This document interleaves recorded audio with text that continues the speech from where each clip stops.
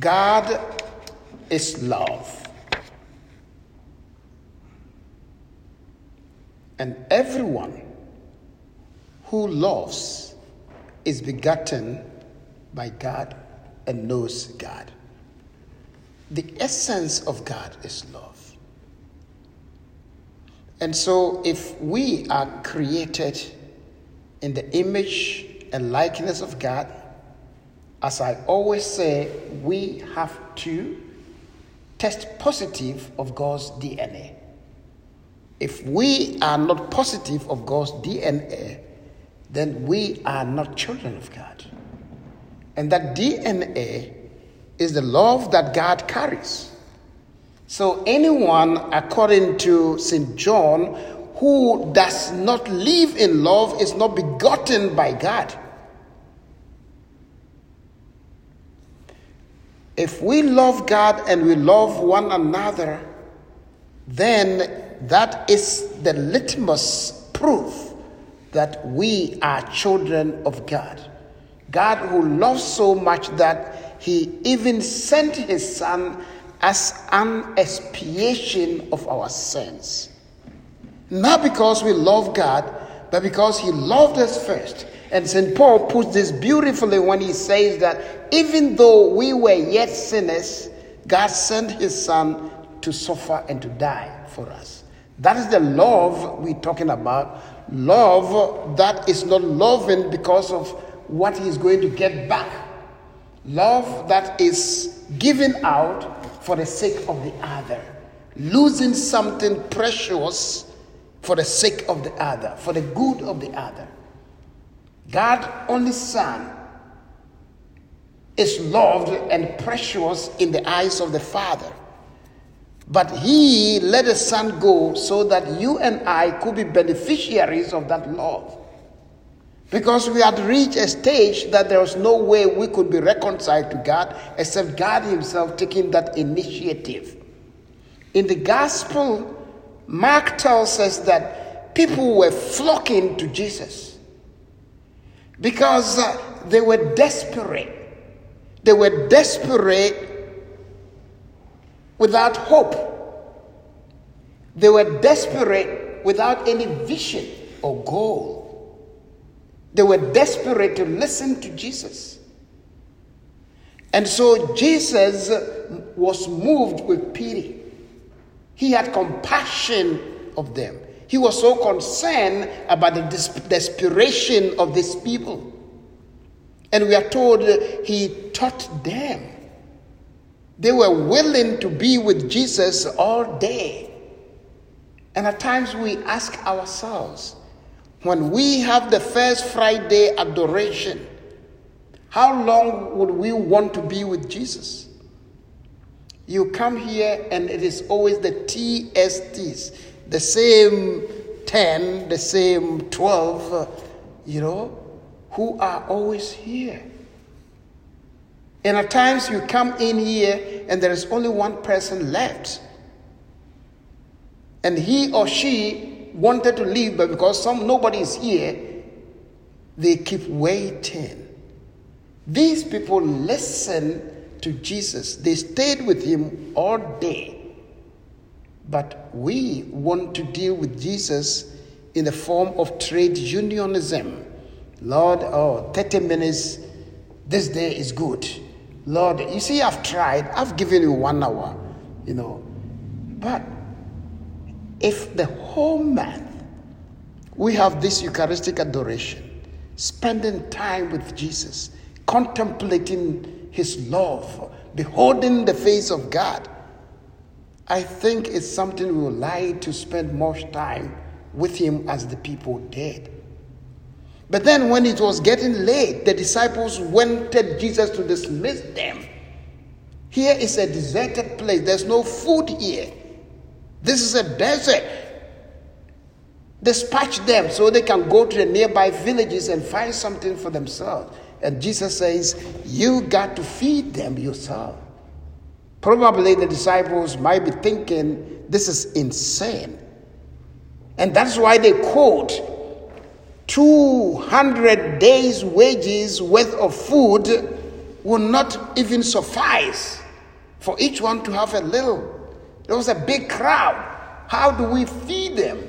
You know, when the Lord calls us to a ministry, to a mission, we might not have all that it takes to undertake that mission.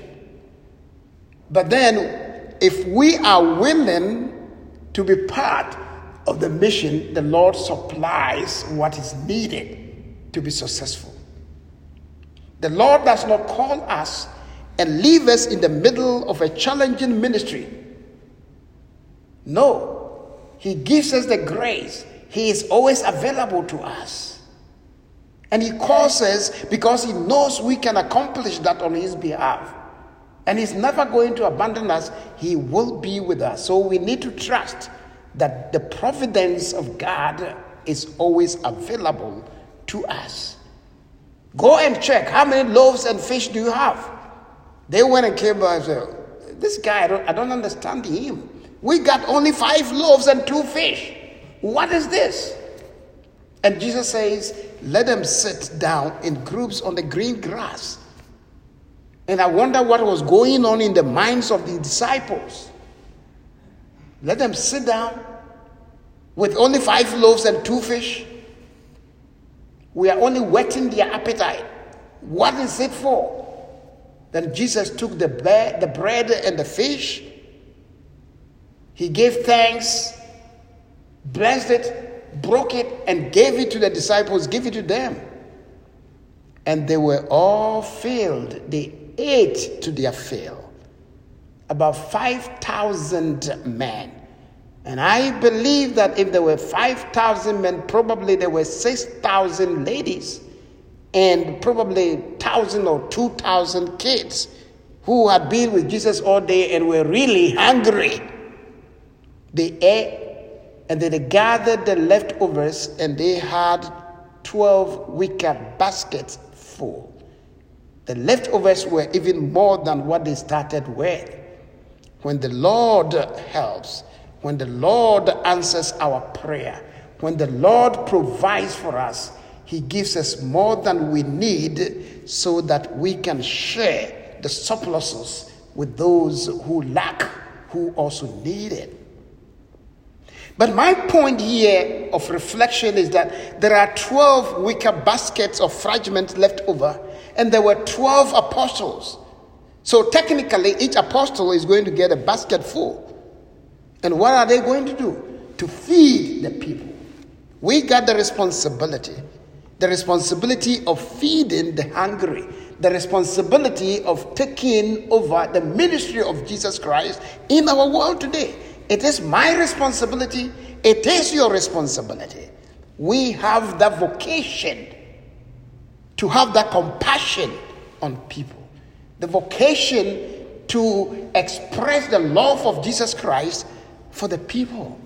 You know, anytime we come to celebrate the Eucharist, anytime we come to Mass, we come to encounter Jesus who feeds us with the word as He did for the people.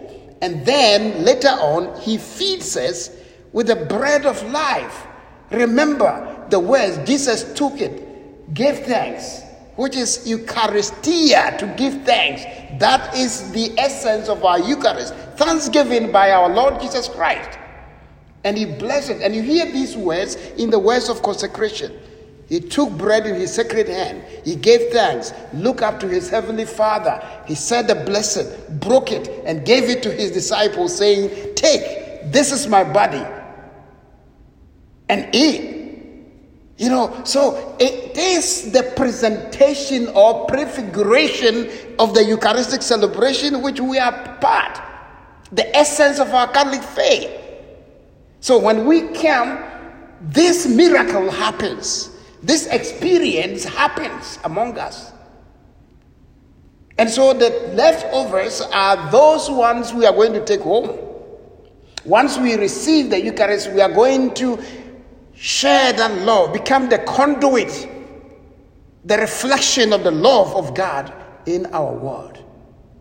As images of God, as children of God, carrying the DNA of divine love, The Lord wants us, after receiving Christ in the Eucharist, after experiencing the love and compassion of our Lord Jesus Christ in the celebration, we are to go out there to share, to break ourselves as Jesus breaks himself in the bread, to crush ourselves as the wine is crushed from the grape and pressed for the benefit and for the joy of other people.